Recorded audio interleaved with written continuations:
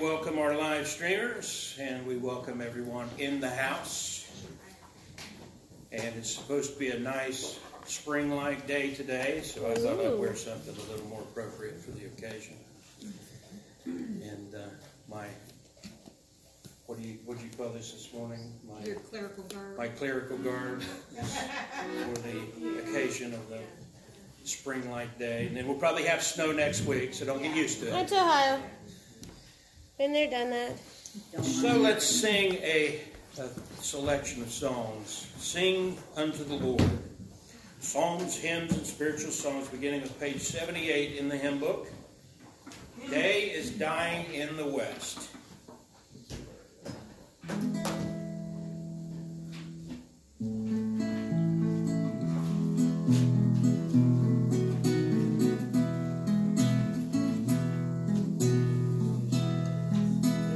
Day is dying in the west, and is touching earth with rest. Wait and worship while the night sets her evening lamps alight through all the sky. Holy, holy, holy, Lord God of hosts, heaven and earth are full of thee. Heaven and earth are praising thee, O Lord most high.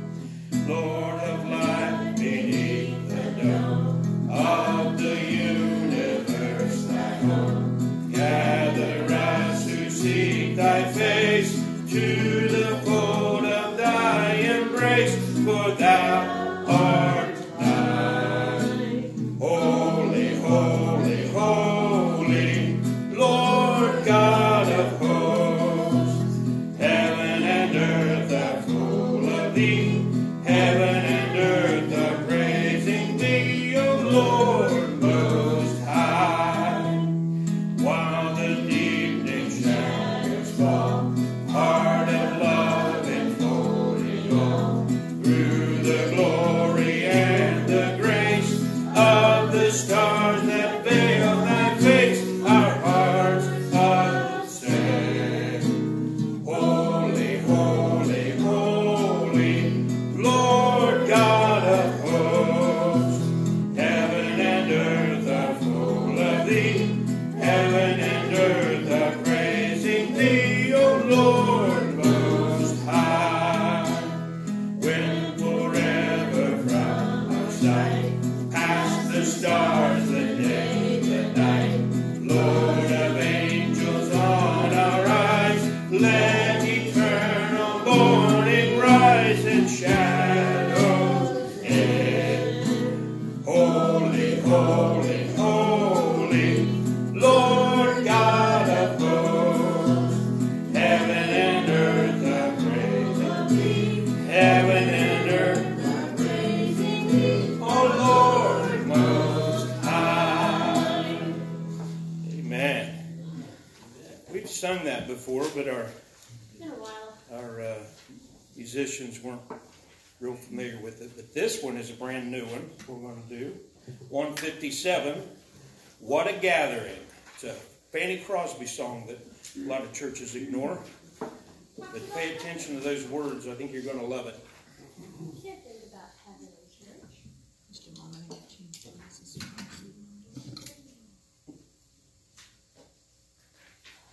157. I'm not gonna remember the song, honey. We can always do the intro. Yeah, do the. We have this. I just learned this, so it's We an have- easy song, but We have these wonderful inventions that come in handy once in a while. I use it as a phone once in a while. okay. It's a-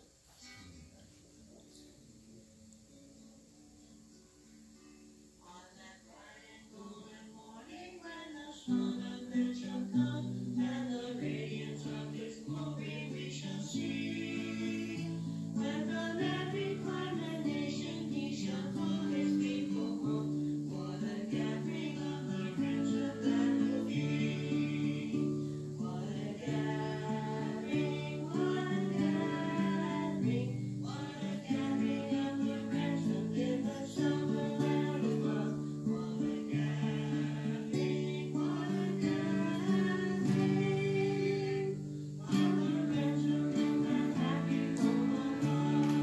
Anybody heard that? Anybody? Isn't that something? I guess Fanny wrote a lot of songs, so there's some that we just haven't done. You think you got it now, honey? I think so. We'll give it a whirl. Give it a whirl.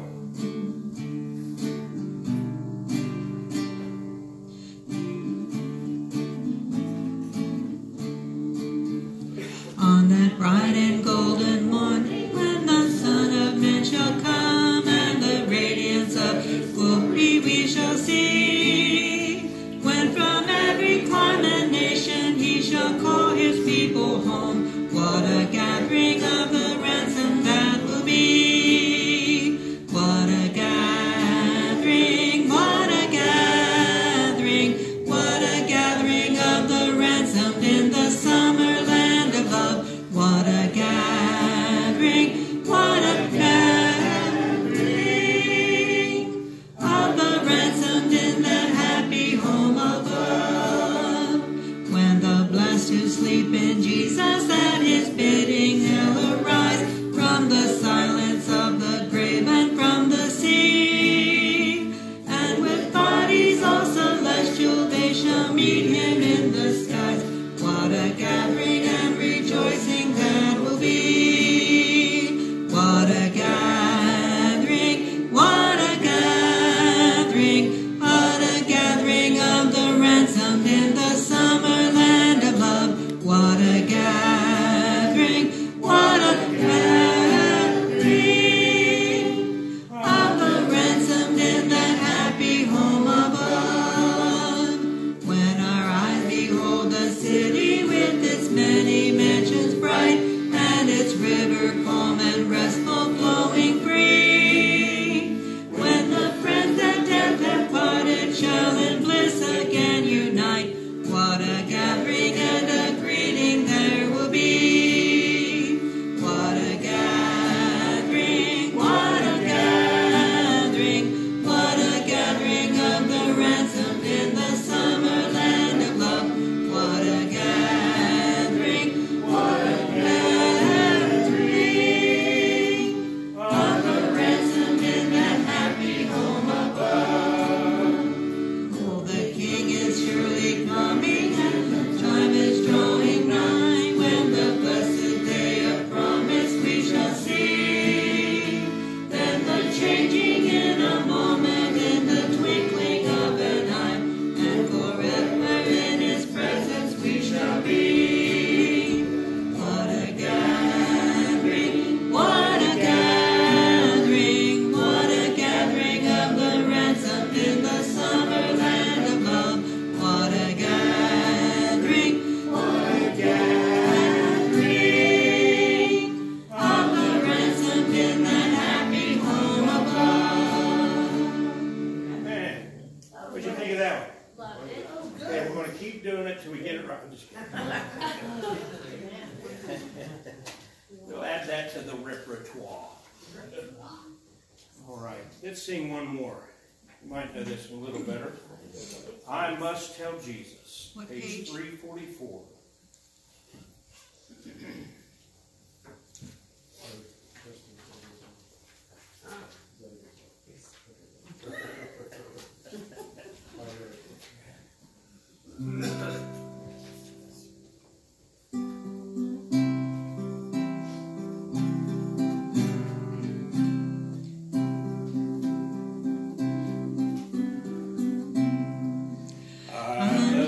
Jesus, all of my trials, I cannot bear these burdens alone.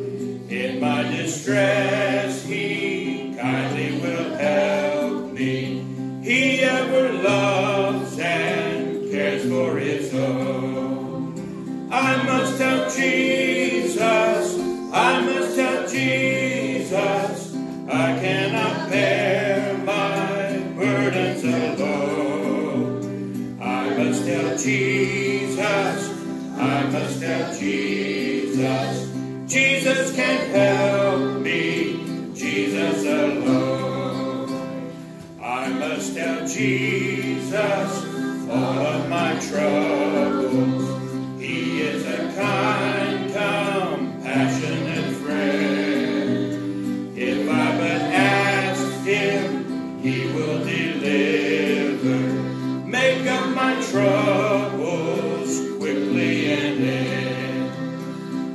must tell Jesus, I must tell Jesus, I cannot bear my burdens alone. I must tell Jesus, I must tell Jesus, Jesus can help me, Jesus alone. Tempted and tried, I need a great Savior, one who can help my burdens to bear. I must tell Jesus, I must tell Jesus, He all my cares and sorrows will share.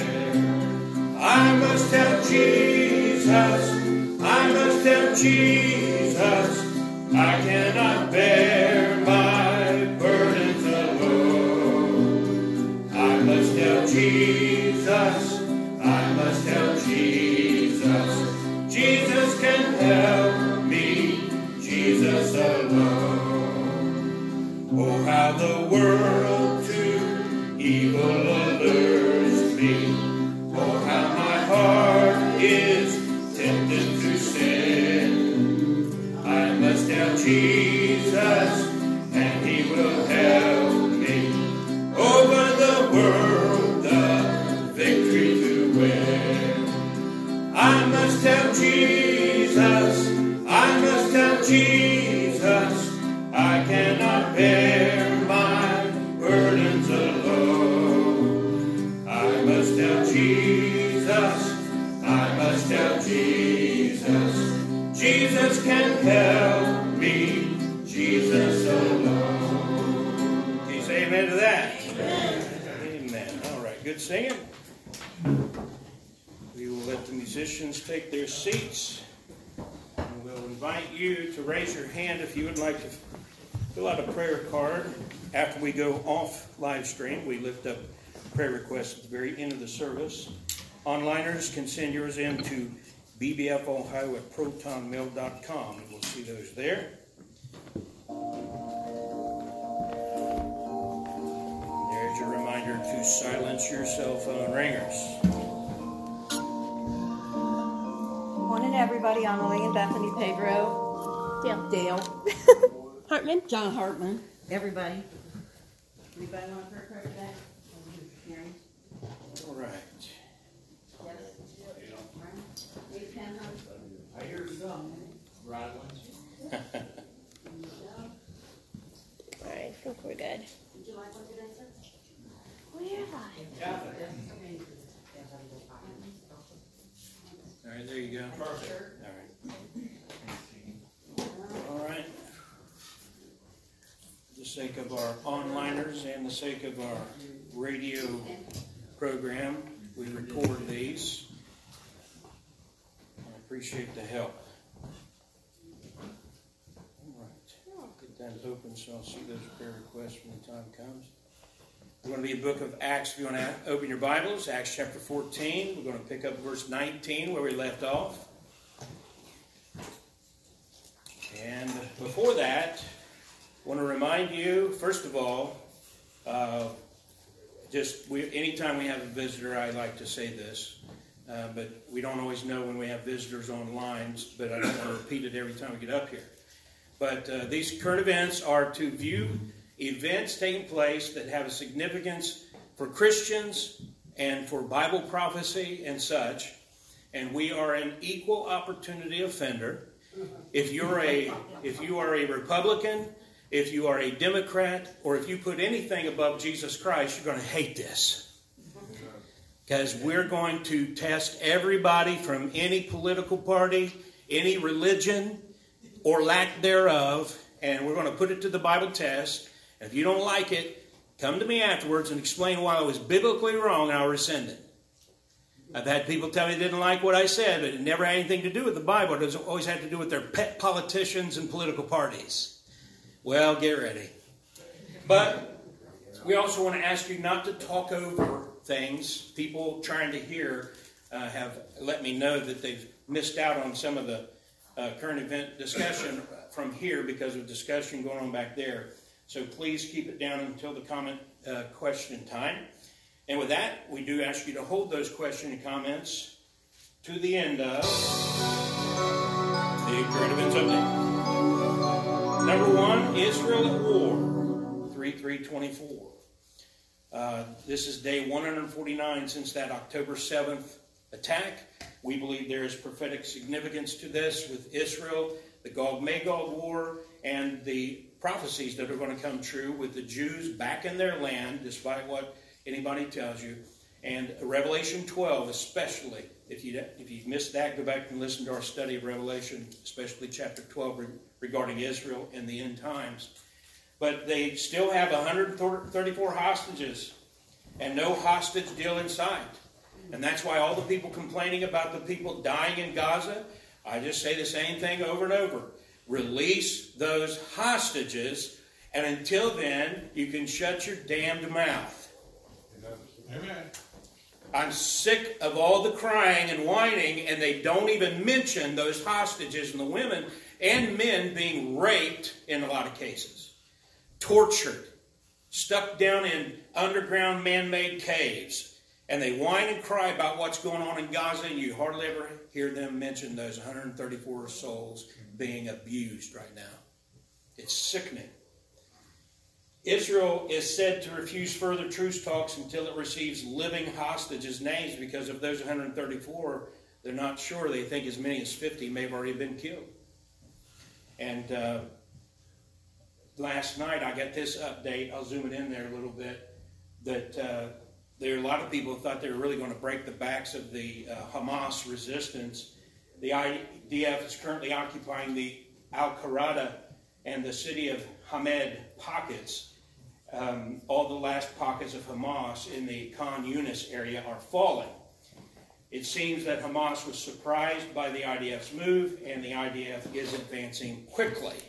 So that's what we would like to see. We'd like to see this come to an end.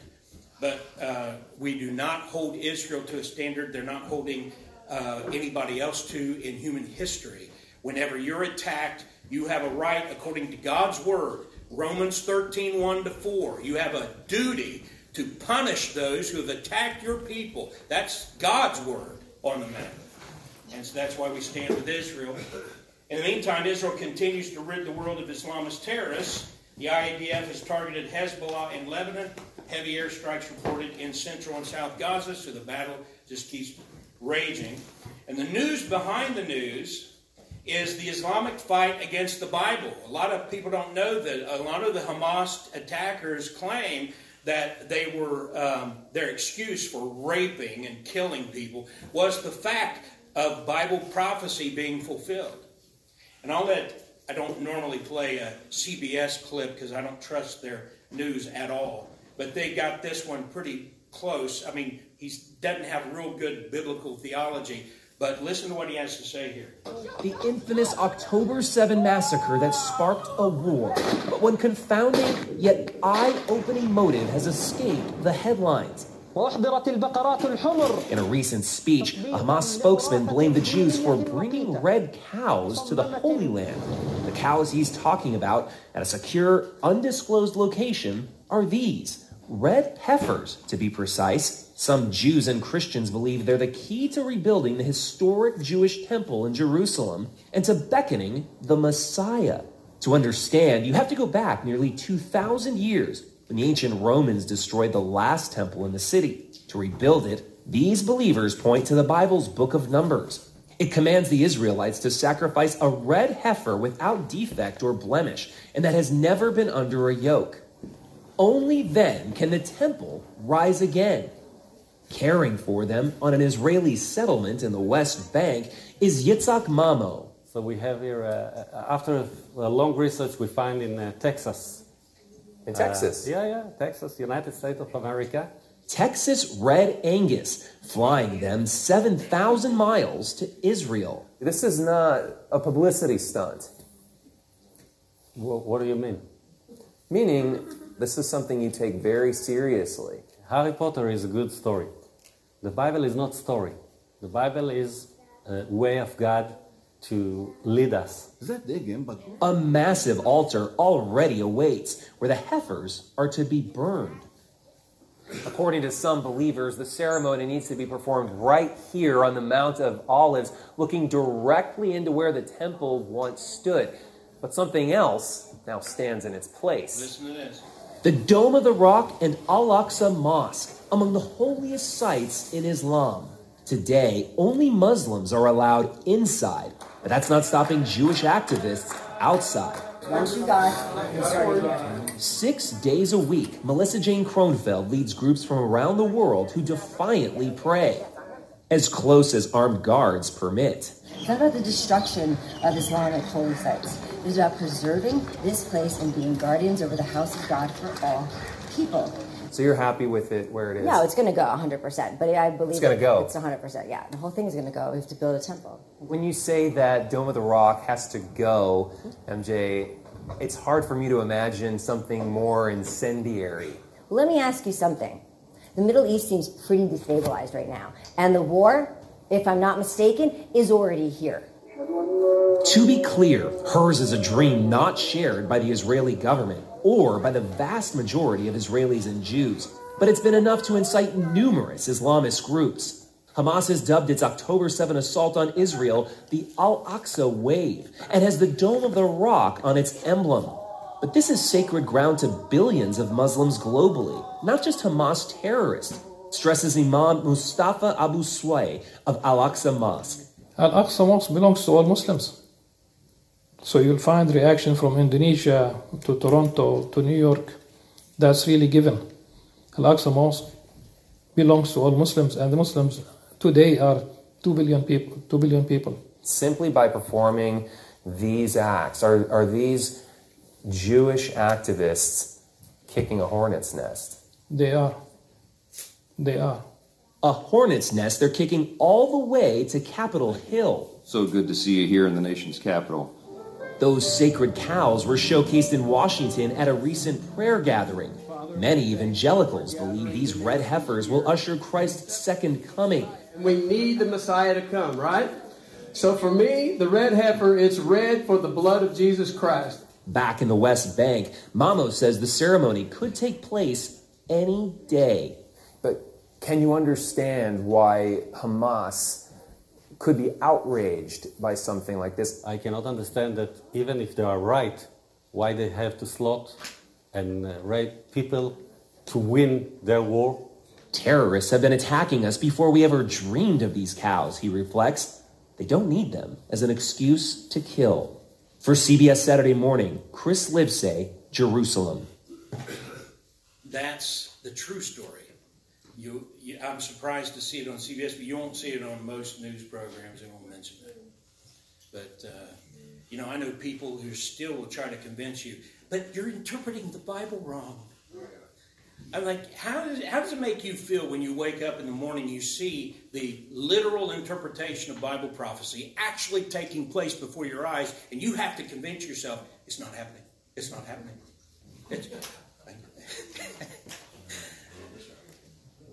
And we will continue to pray for the peace of Jerusalem. And I'm repetitively using that image just so you get the idea of how this is about to blow up. And if it's Gog, Magog, praise God. That's all I got to say. Number 2, Sodomites own the Biden administration. That's just a fact. This is your president representing Satan. When families across the country face excruciating decisions to relocate to a different state to protect their child from dangerous anti-LGBTQ laws, we have to act. We have to act as a nation. We need to push back against the hundreds of callous and cynical bills and laws introduced in states targeting transgender children, terrifying families, and criminalizing doctors and nurses. These bills and laws attack the most basic values and freedoms we have as Americans. That's not hyperbole, it's a fact. The right to be yourself, the right to make your own health decisions, the right to raise your own children.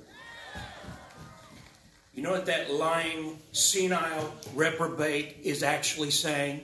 They want to stop laws so that they can mutilate children. and he says you can raise your child any way you want. He's wanting to take children from their parents. If that child wants to be mutilated and have they don't get to change sexes, folks. They get to have expensive surgeries that leave them with sores where a fake vagina is, and for the rest of their life they will suffer. Yeah, that's right. The hormones that will totally attack their bodies, and they'll die young of anything from cancer to all kinds of other diseases. And that wicked man is saying that we are the problem because we want to protect children. And I was very nice in what I just said, what I really would like to say. Amen. Amen. There's the God-forsaken White House. May God put anybody in there that is not a sodomite, not a Marxist, not a baby killer. I don't care who it is. A simple comparison shows the detrimental consequences of electing a sodomite ally as president. Listen to this. This was on Capitol Hill. Prior to Joe Biden becoming president, in the prior 18 months, how many Americans did we lose in Afghanistan? How many military service members? Very few. I'd have to go back and check the record. I think it's exactly 0. In 2008, Vladimir Putin stole a province from Georgia, and it was under George W. Bush's watch. And then 2014, he stole all of Crimea under Barack Obama's watch. You hearing that? And then a Russian-supported insurgency in eastern Ukraine kicked off as well. And then, Mr. Secretary, President of the United States from 2017 to 2021 was? Do you are aware who that was? 2013? 17 to 21. Who was the President of the United States? Of course, it was President Trump. Donald Trump. Yeah. Did Vladimir Putin embark on any new foreign adventures in those 4 years? He didn't. But okay, thank you. And then February 2022, what happened? He certainly. I mean, that's when he attacked Ukraine and full-scale invasion. Almost 200,000 regular Russian troops. So I think that if we were more concerned with our military projecting power and not worried about personal pronouns, it would be better for the American people and, quite frankly, the free world. You had a globalist Republican named George W. Bush, and when we were attacked by people based in Afghanistan, what country did we attack? Has nothing to do with 9/11. So that they could set up their globalist Federal Reserve in Iraq. Yep. Then comes Barack Obama, another globalist. And what do? You get wars and rumors of wars. Then we get another globalist named Joe Biden. And what are you getting? $100 billion of your money being sent over to fund the military-industrial complex in another war. And if they have their way, it'll be endless. You had one man, Donald Trump, and I'm not afraid to say it, all these cowards in the pulpits who won't just speak the truth. I don't care if you like the man or not. He didn't put us in wars. And there's only one thing that marks him from any other of these loser presidents we've had from both political parties, and that is he's not a globalist. Amen. Globalists are full of the spirit of Antichrist. Amen. And both parties are given over to it. Yep, that's right. But the fact is, our government is a reflection of the wicked condition of our nation. Yep. This isn't just sneaking up on us. You are surrounded by reprobates. 20, 30 years ago, you used to be able to go door to door and talk to people who would say, yeah, I believe the Bible is the Word of God. And then they'd be honest with you. If they rejected the gospel, they'd tell you, I'm just having too much fun. I like my sin. It's changed.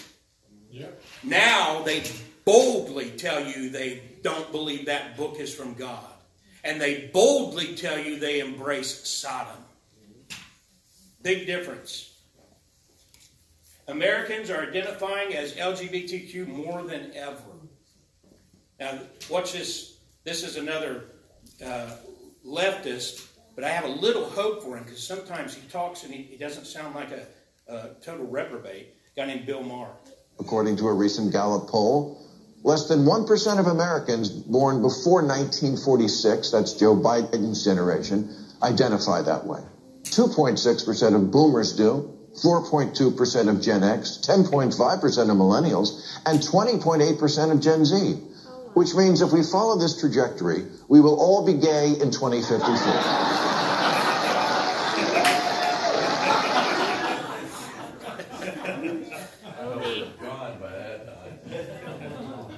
What did Jesus say? As it was in the days of Lot. And what's his warning? Remember Lot's wife. That's those who not necessarily gay, not necessarily LGBTQ plus or whatever, but allies.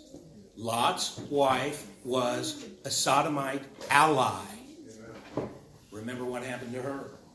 Romans 1:32, who knowing the judgment of God, that they which commit such things are worthy of death, not only do the same, but have pleasure in them that do them. Amen. Be informed, pray accordingly. Amen? Amen. Amen. All right. We have a few minutes for questions or comments. Johnny? What year was he projecting for 100%? I think it was 2050, didn't he say? Yeah. 2050. I might actually live that long. Yeah. And I agree with what Mark said. I hope we're not here for that. John? Yeah. Just as a reminder, a nephew of mine that was in the Army, he said, Uncle John, he said, I was told that the purpose of the U.S. Army, in any country they go into, is set up a Federal Reserve Board. Yeah? Yeah. Set up a Federal Reserve Board. You know how we can confirm he's right? You know how we can confirm he's right? Yeah. Because everywhere they go, they do. Yes. The proof's in the pudding. There were only 2 countries in the world that didn't have one before, and those were Afghanistan and Iraq. Amen. Yeah, you're talking about all the investing of all the money that they've in the military industrial. Look at all the money we threw away when we left $85+ billion worth of military hardware in Afghanistan and Yeah. place when we vacated. That's just the tip of the iceberg, I think.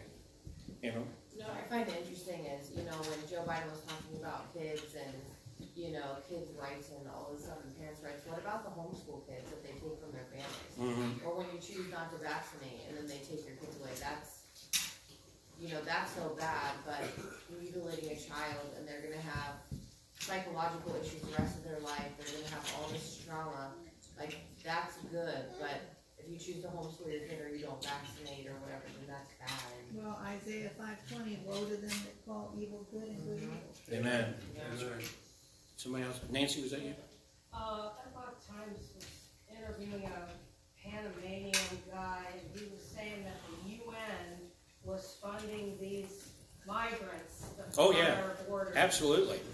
Yeah, if you just look up Laura Logan, she's done all the news you need on it. You can, and Laura Loomer is someone you have to watch her language and stuff, but she has documented that this is all by design. They have a trail. They tell you on TikTok and Instagram and elsewhere how to do it, how to get to Panama, and how to get from there up to the border, and it's all funded. Then you get to, these people come to Panama and they find tent cities set up to take care of them until they go on their trek into, who's paying for that?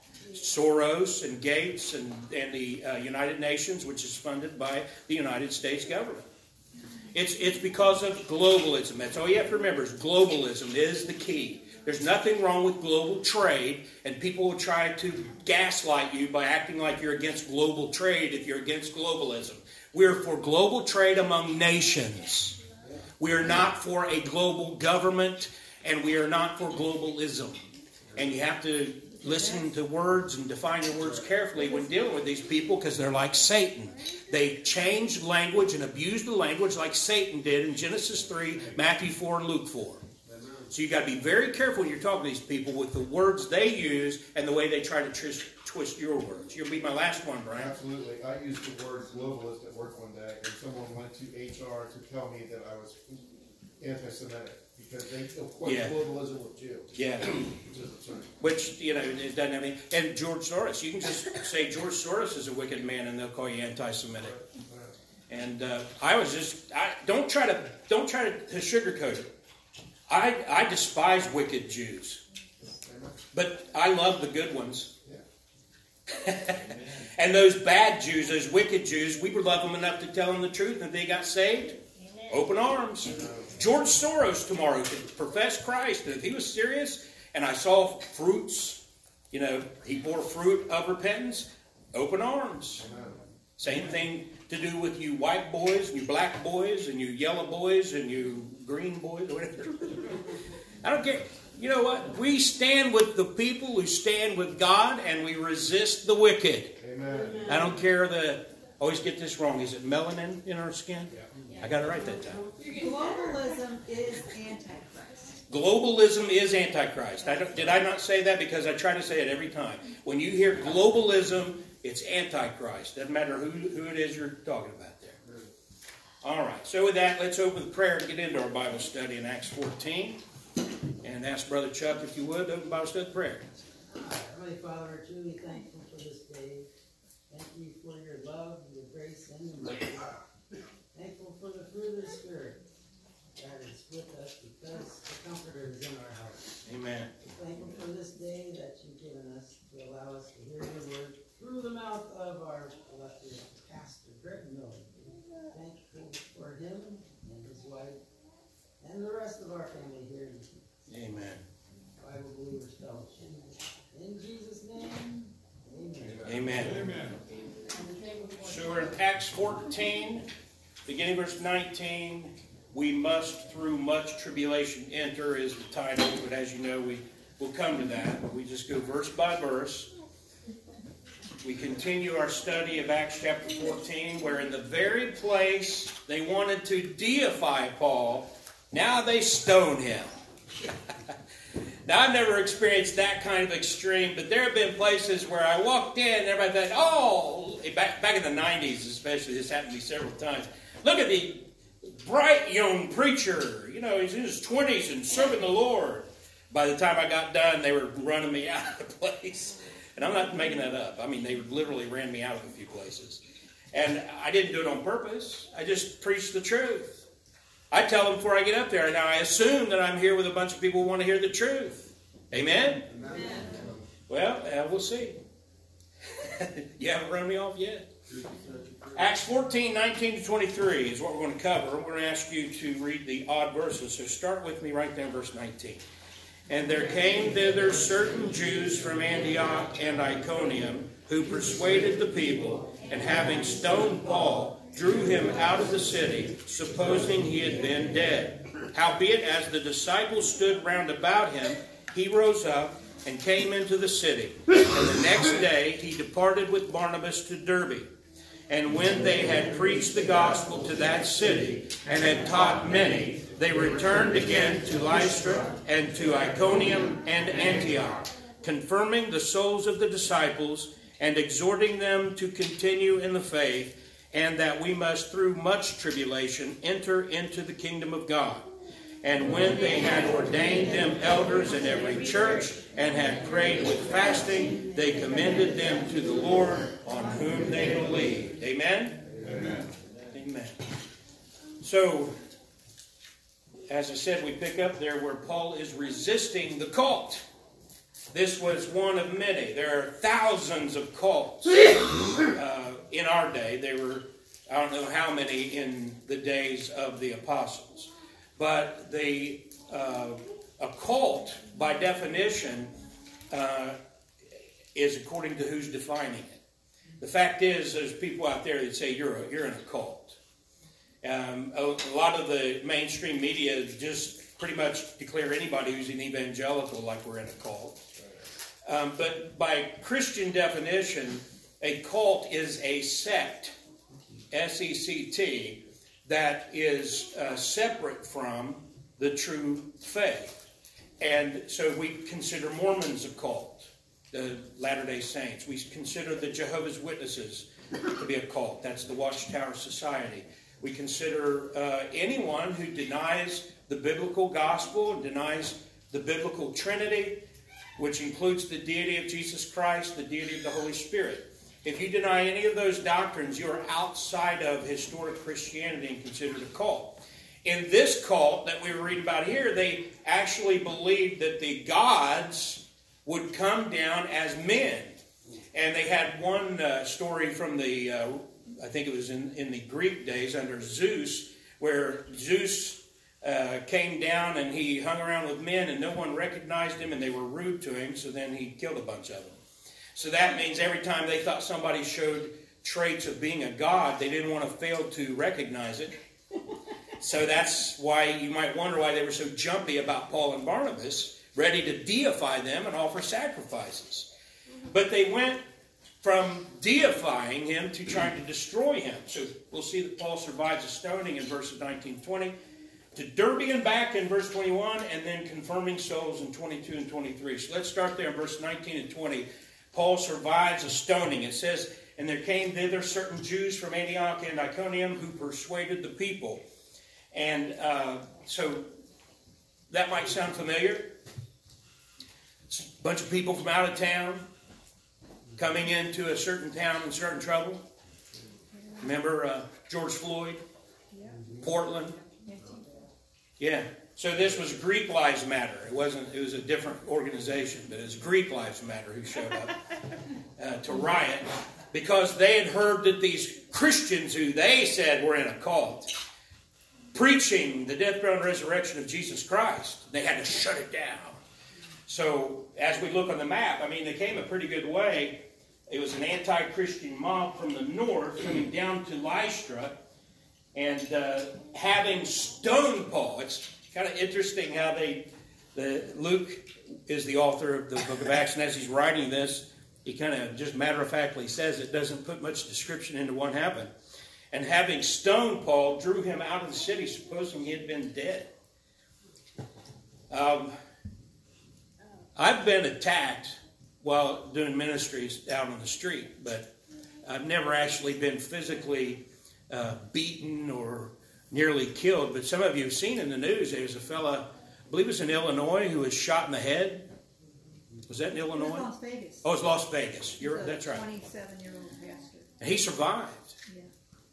But he was shot in the head for just standing on the street preaching in Las Vegas. And there's others that are doing the same sort of ministry and being attacked and knifed and everything. Well, that's been going on for 2,000 years. You know, stoning is basically like being shot, only the bullet is a lot bigger and goes slower so it doesn't penetrate. But what it usually does is leaves a contusion, causes concussion, causes internal and external bleeding, and it's a very slow death, usually. That's why what they do a lot of times is they make sure there were a lot of people and they stoned them, just really poured it on and tried to kill them real quick instead of making them linger. But some cases they didn't do that and they wanted them to linger. It's according to the people doing the executing. But in Paul's case, they left him for dead. Supposing he'd been dead, they just left him lay there. It says, "Howbeit, as the disciples," this is verse 20, "stood round about him." And you can always picture this, because it's you know, I'm not a doctor, and I've never even played one on TV.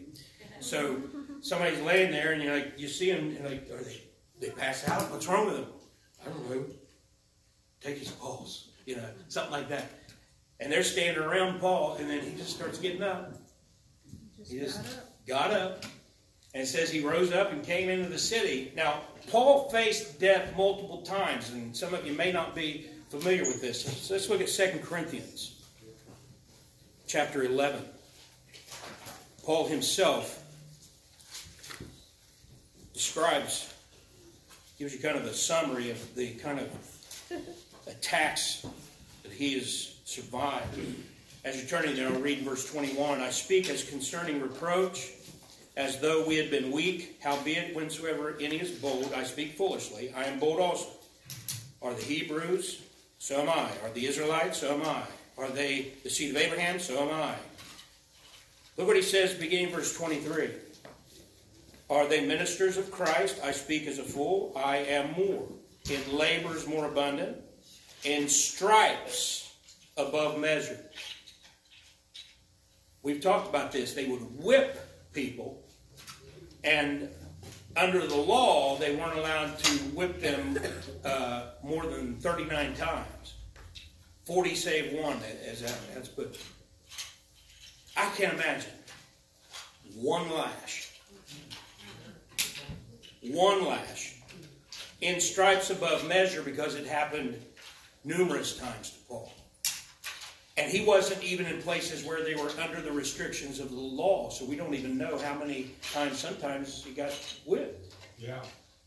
In prisons, more frequent. In deaths.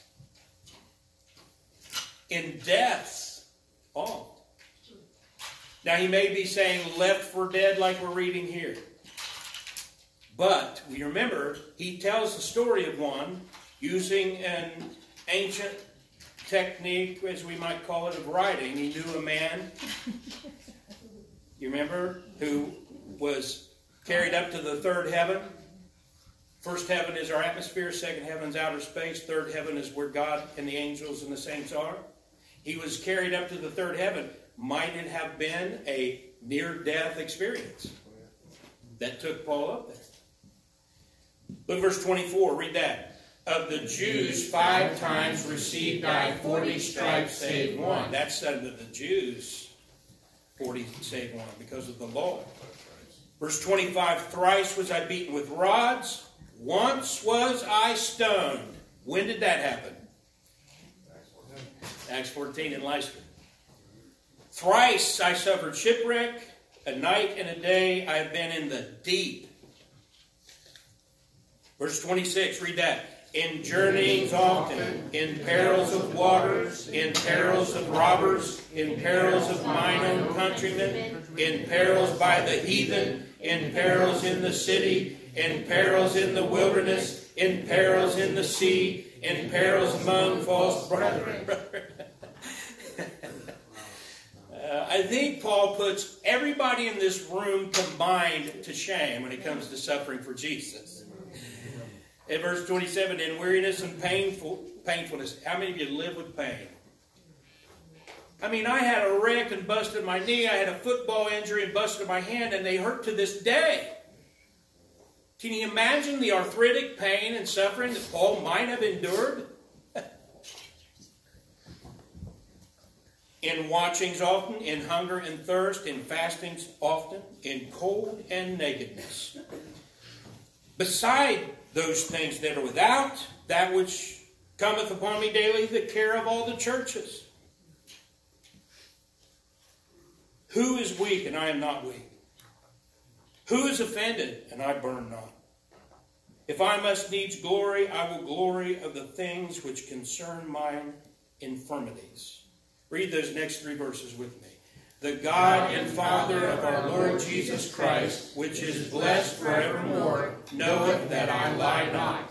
In Damascus, the governor under Aretas the king kept the city of the Damascenes with a garrison, desirous to apprehend me. And through a window in a basket was I let down by the wall and escaped his hand.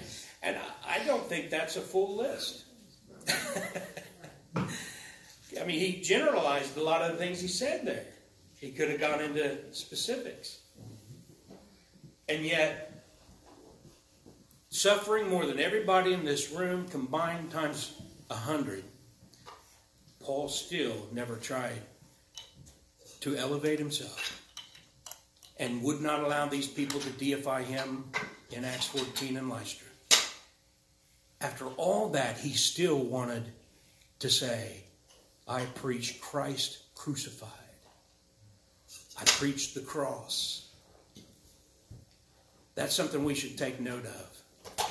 Some of us in this room have suffered. I'm not saying we haven't. A lot of times it's been of our own doing. A lot of it's just natural stuff, that happens because we're under the curse and our bodies are still fallen and subject to illness and death. We should never allow our sufferings to cause us to diminish Christ. We should always see that in our sufferings, if nothing else, we're reminded this is temporary. Why? Because Jesus has won eternal life for me. Because of Jesus, whatever I'm suffering, it is temporary. And I one day will be in a glorified state. I will be as he is. If you look at life's trials, and I'm just preaching to myself, I can put a mirror here, I'm preaching to myself as much as anybody in this room. We must view our trials in the way Paul viewed them. Nothing compared to the glory that awaits. Amen? Amen. So back to our text in verse 20. And the next day he departed with Barnabas to Derbe. So Paul leaves town, but not for long. I don't know about you, I probably would have never gone back. I've been to a few towns where I wasn't even treated that badly, and I don't want to go back. But look at verse 21. Paul doesn't pray here, "Why, Lord? Why am I here?" Paul knows that no matter where life takes him, he has one main priority. That's to lift up Christ. Look at that. And when they had preached the gospel to that city and had taught many. How many of you would be honest enough to admit with me that you might have gone off to a hotel room and taken some time to heal? He probably walked in there looking like the hunchback of Notre Dame. Repent! God has a wonderful plan for your life.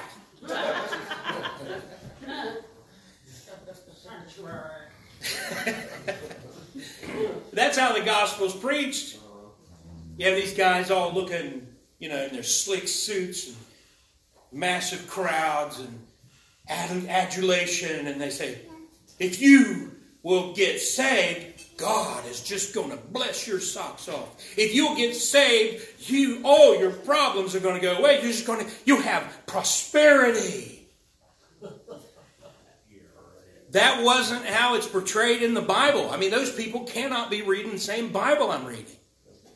The followers of Christ, if you're going to be honest, you preach and say, repent and be saved. This life will be as much hell as you'll ever suffer. If you get saved, you'll suffer, and it'll be a lot of times where you think you're in hell on earth without the flames. Amen. But one day you'll have glory. You don't hear that preached very often. But that's Paul went in there. He had to look beat.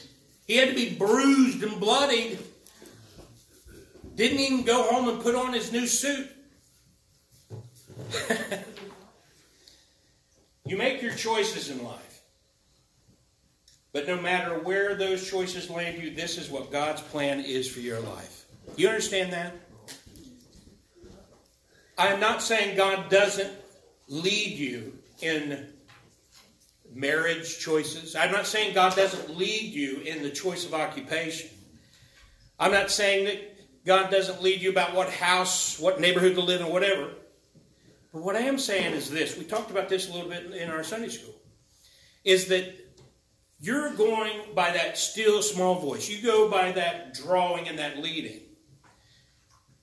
But there's no guarantee that what that's leading you to is happy, happy, happy all the time. Amen. Amen. And there's times where you may get it wrong. You may have misread the leading of the Lord. Don't blame God for it. And there's other times where He led you right where He wants you, and it does involve suffering. Amen. But no matter what, even if you make a choice without consulting God and do the wrong thing and go and cause yourself problems, it still doesn't matter. Nothing changes God's ultimate purpose for your life, and that is you are here to enjoy Him and have a close relationship with Him through thick and thin, and to glorify Him. And you do not glorify Him any better way than to preach Christ crucified, buried, and risen again. That's how you glorify Christ.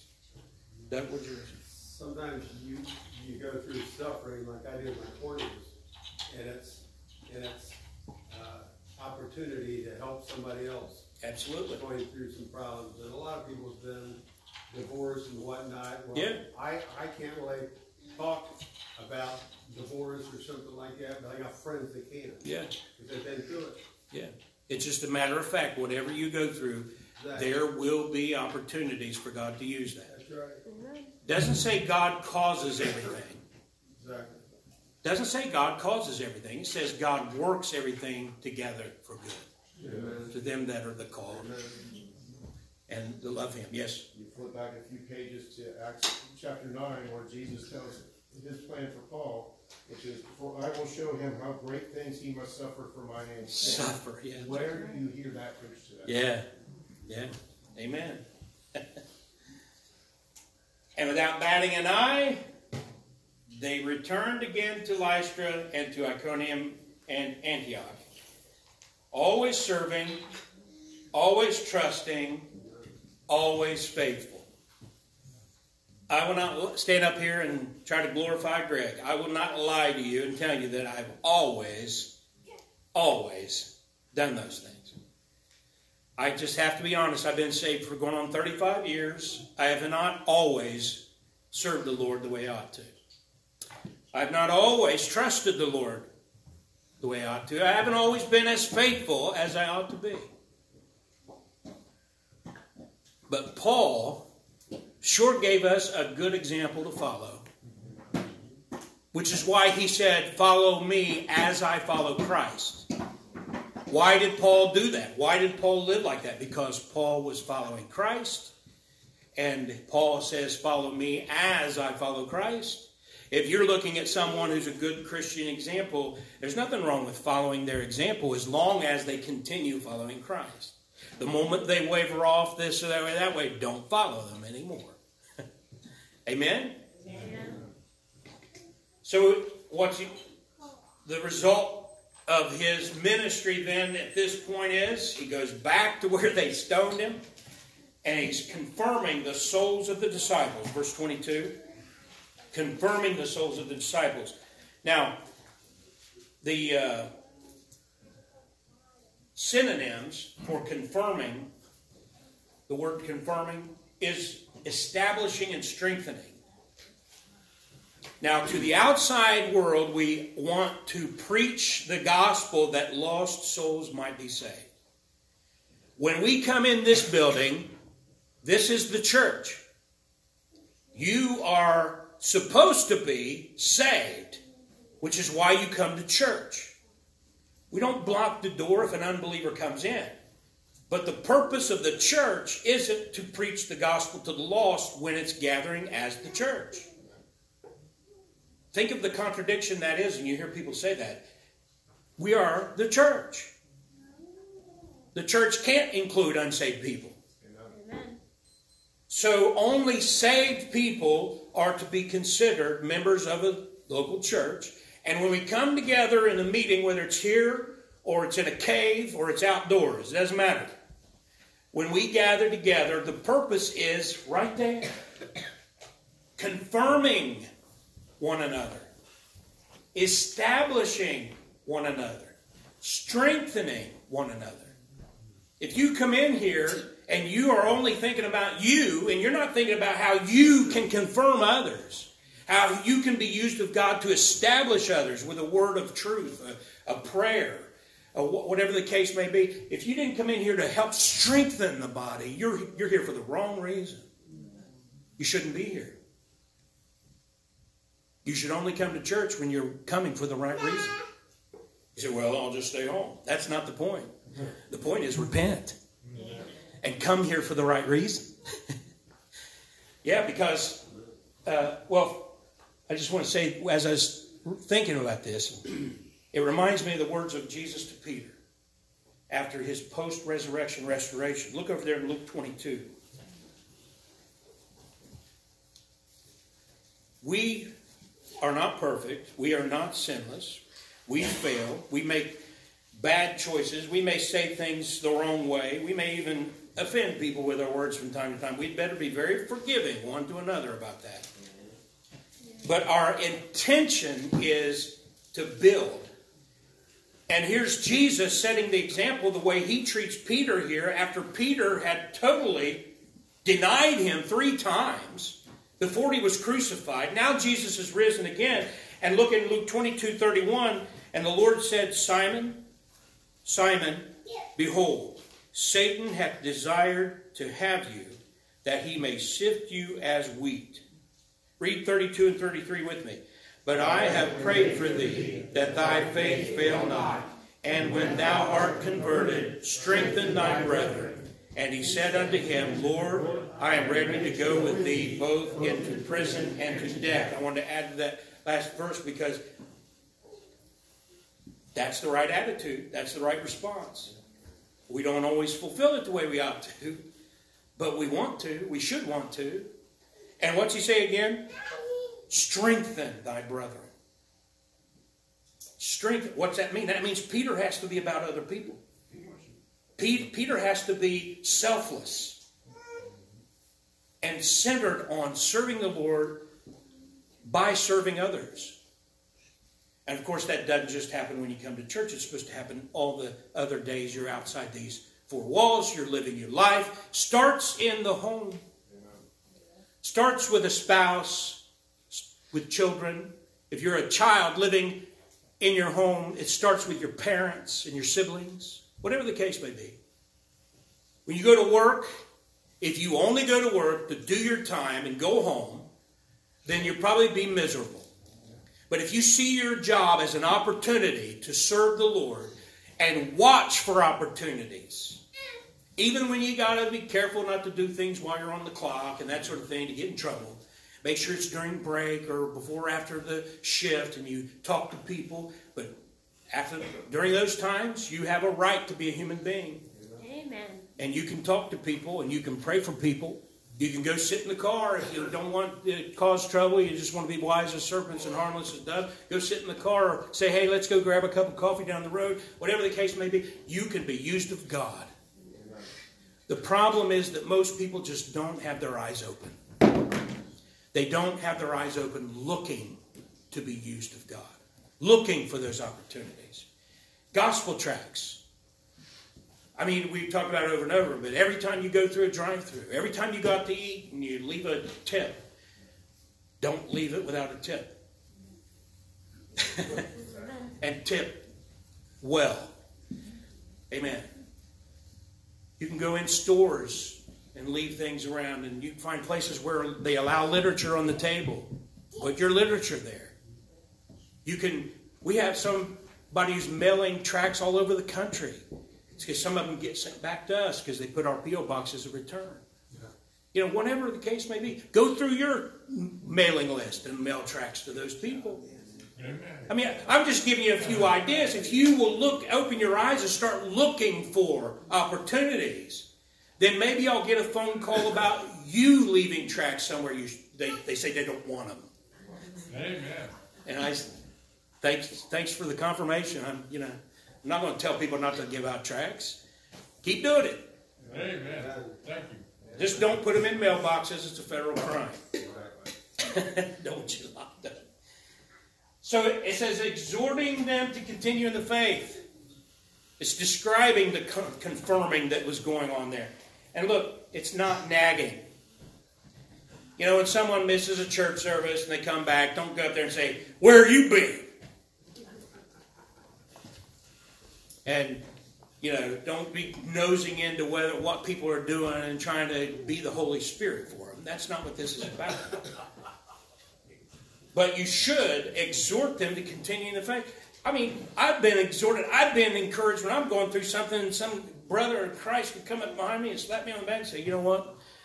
We know you're going through some things. We don't want you to think you're suffering without any support. We're praying for you. Just hang in there. Continue in the faith. That was enough. I just needed to hear that. Sometimes that's all it takes. Some people will send out cards in the mail. I've heard the encouragement those things can be. And some people would do that and need to do it at Christmas time too, but we'll get back to it. Hebrews 10:25. This is a famous verse, but people miss part of the message here. Not forsaking the assembling of ourselves together, as the manner of some is. We know a lot of people who claim to be Christians. I read my Bible, I pray, but they don't go to church. They don't identify with the local church. You're violating Scripture. I mean, it's just that simple. And so much the more as you see the day approaching. But what does it say? But exhorting one another. But exhorting one. I've heard that verse quoted hundreds of times in my lifetime, and very seldom do they point out the exhorting one another. Yeah. Right. Exhorting. Well, that just means encouraging, lifting each other up. And credit, I'm preaching to the choir. There are a lot of you here that do that. I appreciate it. But maybe you've thought about just giving up and hanging it up and coasting your way to the rapture or whatever. Well, there's a lot of people doing that, and they're going to be sorry they did it. They'll be ashamed that they did it. And those who are doing that, they are in violation of God's Word. It's not multiple choice, folks. Amen? Amen. You can't obey that admonition if you're not gathering with believers in the local church. Now, we do know, I always have to say this, there are some who live in an area where there is not a Bible-believing church in the area, and they join us online. And they contact us, we're in contact with one another, and until there's a local church within your area, I believe that's a legitimate thing. And you can still get involved on the MeWe group or through email or whatever and still take part in encouraging one another. Amen. You just do what your situation calls for to the glory of God. So then verse 22 says, "In that we must through much tribulation enter into the kingdom of God." That is not, it doesn't say you might. Through much, it says you must. Must through much tribulation. So just don't get all bent out of shape when trouble comes in your life and say, "Why, God? Why?"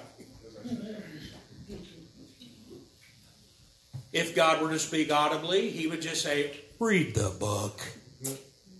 Because it's all in there. You're going to suffer tribulation in this life. But listen, folks, what a trade-off. This is the only life we're going to do it. Amen. And then forever and ever and ever, no more tribulation. Amen. I think we get a pretty good deal since we didn't do anything to deserve it. Amen. Not by works of righteousness, which we have done, but according to His mercy, He saved us. I've quoted the theologian, some of you know Doug Colgren. And he pointed this out to me one time. He said, "We are saved by works, but not our works. Saved by His works." Amen. Amen. So we will go through much tribulation as we enter into the kingdom, not in order to be saved, but because we are saved. For the eternal blessings that lie ahead, this is a small price to pay. I've already said that. But verse 23, we close. It says, "And when they had ordained them elders in every church, and had prayed with fasting, they commended them to the Lord on whom they believed." This is what we call church planting. And that was a major part of the apostolic ministry. It's still going on to this day. Good missionary work is church planting. But the sad thing is what you're experiencing here locally, the missionaries are experiencing on the field, especially in certain places. Like if you go to places mostly in Europe, there are missionaries who go years without converts. Then you go to places like certain places in South America, certain places in Africa, certain places in Asia. Great harvest of souls taking place. And so it's very apostolic. They're planting churches all over the place in those areas. And they're following this model. But we kind of are here for that same reason. You know, when I was sitting under a pastor who began denying the infallibility of Scripture, and later found out there might have been a health reason for that. I don't want to go into more detail about it. But I left and we started visiting churches. And we found very few that weren't using corrupt Bibles. Among those using the right Bible, they were mostly clown shows. And they weren't teaching the Bible. There was a lot of emotional stuff and music and song fest and this and that, but they weren't teaching the Bible. And one thing led to another, and we just prayed about it. And when I knew my wife was getting the same leading I was getting, that confirmed that this was the thing to do. And so that's when Bible Believers Fellowship began in June of 2006, wasn't it? So it's been, what, 18, going on 18 years? Be 18 years in June.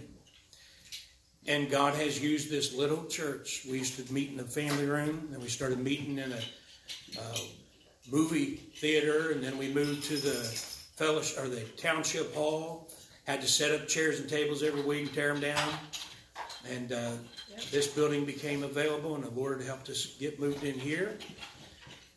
And now the radio ministry is reaching 80 of 88 counties in Ohio. The internet ministry is meeting anywhere from 50 to 70 countries in a month, all 50 states, the U.S. territories. We have the 24/7 online radio program, bbfohioradio.com. More than 4,000 free studies available online. We never dreamed it would get to that point back in 2006. We just thought we were going to be sitting around eating snacks, drinking coffee, and talking about the Bible.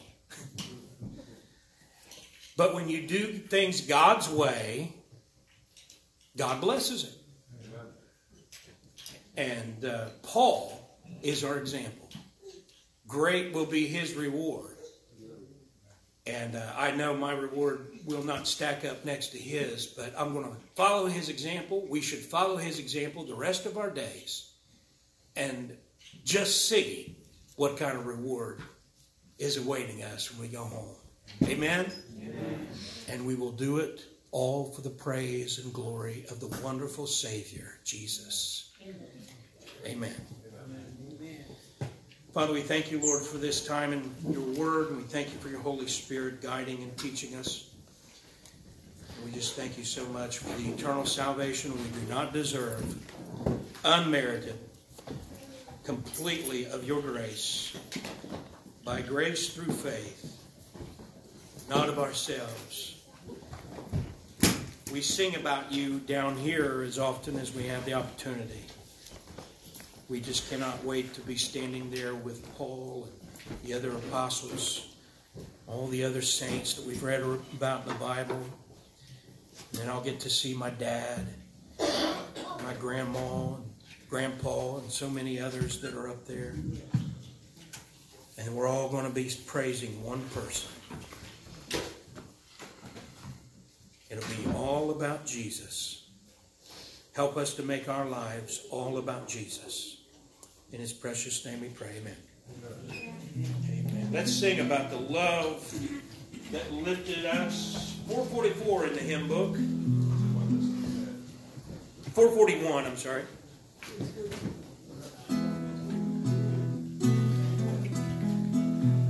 Stand if you can. Give me a long intro.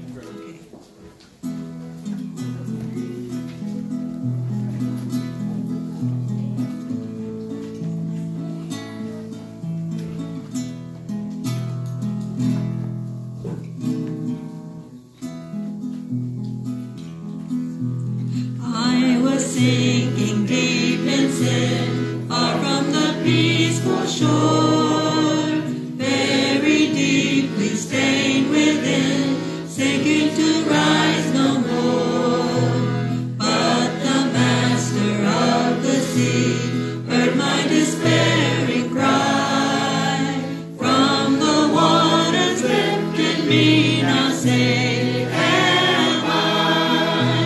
Love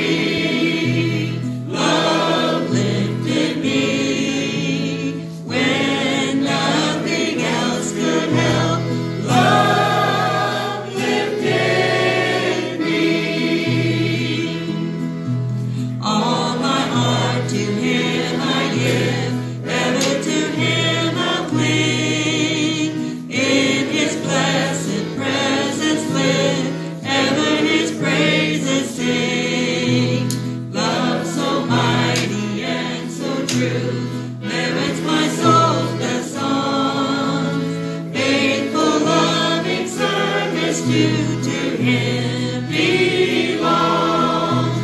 Love lifted me, love lifted me, when nothing else could help. Love lifted me, love lifted me, love lifted me, when nothing else could help. Love lifted me. Souls in danger, look above. Jesus completely saves. He will lift you by his love out of the angry waves. He's the master of the sea. Billows his will obey. He, your Savior, wants to be saved today. Love lifted me, love lifted me, when nothing else could help. Love lifted me, love lifted me, love lifted me, when nothing else could help. Love lifted me. Sing that chorus a cappella. Love lifted me, love lifted me, when nothing else could help. Love lifted me, love lifted me, love lifted me, when nothing else could help. Love lifted me. Amen. Amen. All right, you may be seated, and we'll collect those prayer cards. And onliners, we'll look for yours at ebfohio@protonmail.com. As we say goodbye to the onliners on 3. 1, 2, 3. See you here, there, or in the air.